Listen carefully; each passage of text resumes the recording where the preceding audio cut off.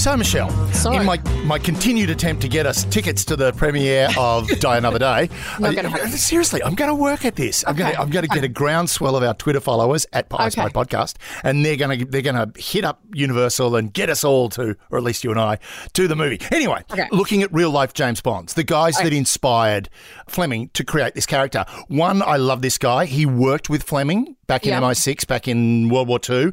Patrick Dalzell-Job. Oh. Patrick Dalzell-Job. Now, Patrick Dalzell-Job was this incredible, he was a submariner. I mean, and submarines, man, we can't get away from them. He was a submariner. He was a commando. He was, I think he was Air Force or maybe Navy, not quite sure of that. But he was a naval commander. That's right, he was. And he was a crack shot. And get this, he could ski backwards. Right. Yes. So in The Spy Who Loved Me, Roger Moore skis down a hill firing a machine gun backwards. That was Patrick Dalzell-Job. That was the guy who inspired that one little scene all those years later. Now, the thing about Patrick, Paddy as we like to call him, he was a bit of a wag. He liked to defy orders. He was ordered to leave a Norwegian fishing village and he refused. He stuck around and evacuated the fishing village using fishing boats, so very Bond, and he got all of these people out except 4 and saved them from a German bombing run. The Germans were going to bomb this village because they knew Patrick was in there, so he couldn't let them die. He took them all out except 4 of them, probably old guys that nobody wanted to know about anyway. Now, the big thing was he expected to get court-martialed for it. Yep. He was actually awarded the Knight's Cross of St. Olaf. By the Norwegian government for his bravery. And, of course, he got back to the UK and the UK went, no, we're going to put you into MI6, and hence he met Fleming. Now, everyone thought that he must have been the guy that Fleming based James Bond on. Not true. Because one of his things, when he was approached on it, he said, and I love this quote, "I only ever loved one woman and I'm not a drinking man."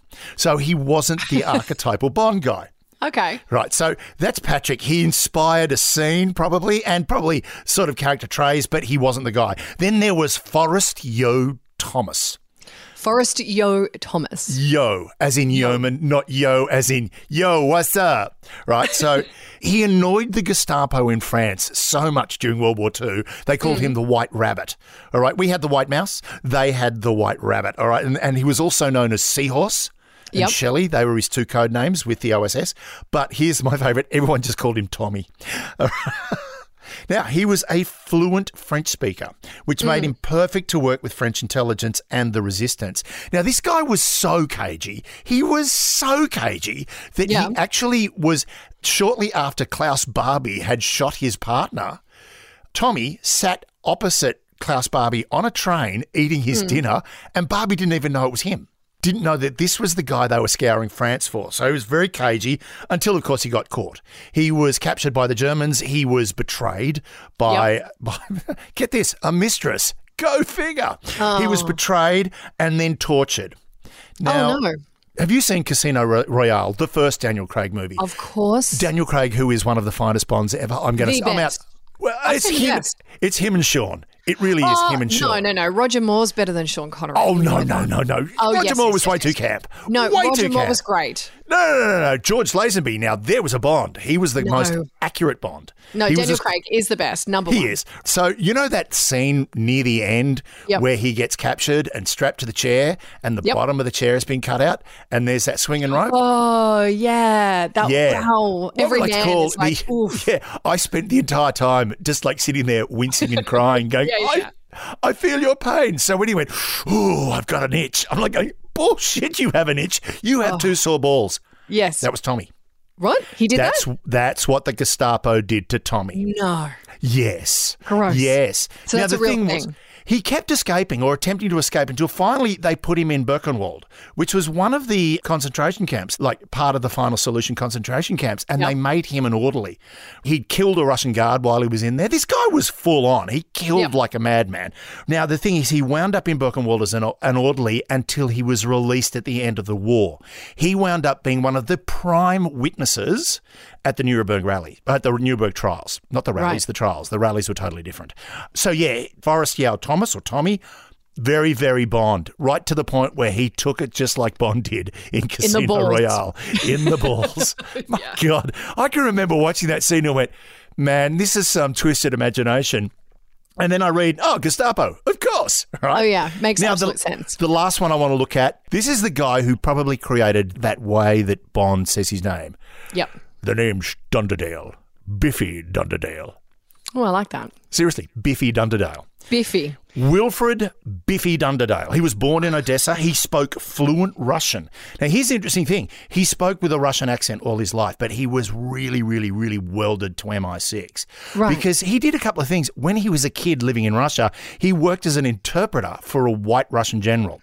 Right. So this is pre-revolution, but he was standing outside a train carriage, like on the train carriage, outside a cabin on the train carriage, listening to the Russian general and the British MI6 agent try to seduce each other.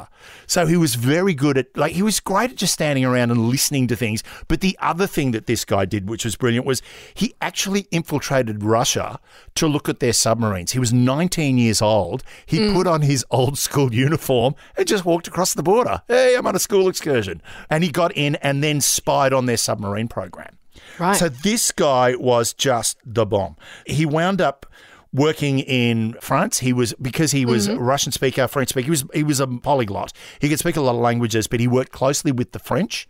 Yep. And he was instrumental in getting the Enigma program at Bletchley Park started, because the Polish had been looking at the Enigma machines the Germans had, their code machines. Now, they'd actually built one, and he stole it. Well, he was given it by the Polish, and then he had to smuggle it through France and out of the country to the UK, to the point where they actually put a destroyer just offshore within range of the guns. They parked it there so he could get to it and get that across. That's how important his role was. Now, he was regarded as a man of great sang-froid style who liked pretty women and fast cars. And he would oft regale Fleming in the Boodles Club. The Boodles Club? What? Yeah. The Boodles. The Boodles Club. Boodles. The Boodles Club. A gentleman's club in London where they'd sit around in big leather armchairs and drink port and sherry and talk and smoke cigars. And he would regale Fleming with stories, including one story about a Dutch spy called Peter Tasselaar. And Peter Tasselaar was dropped off. He was literally dropped out of a boat wearing a wetsuit where he swam ashore into, I think, the Netherlands, swam across into the Netherlands, took the wetsuit off, had the tuxedo underneath it. No, he did not. Seriously, this is where this story, this is where Bond does it in, I think it's Diamonds Are Forever. Yep, right. It's one where of them. Bond, again, Roger Moore. Yeah, Fleming Roger Moore, good.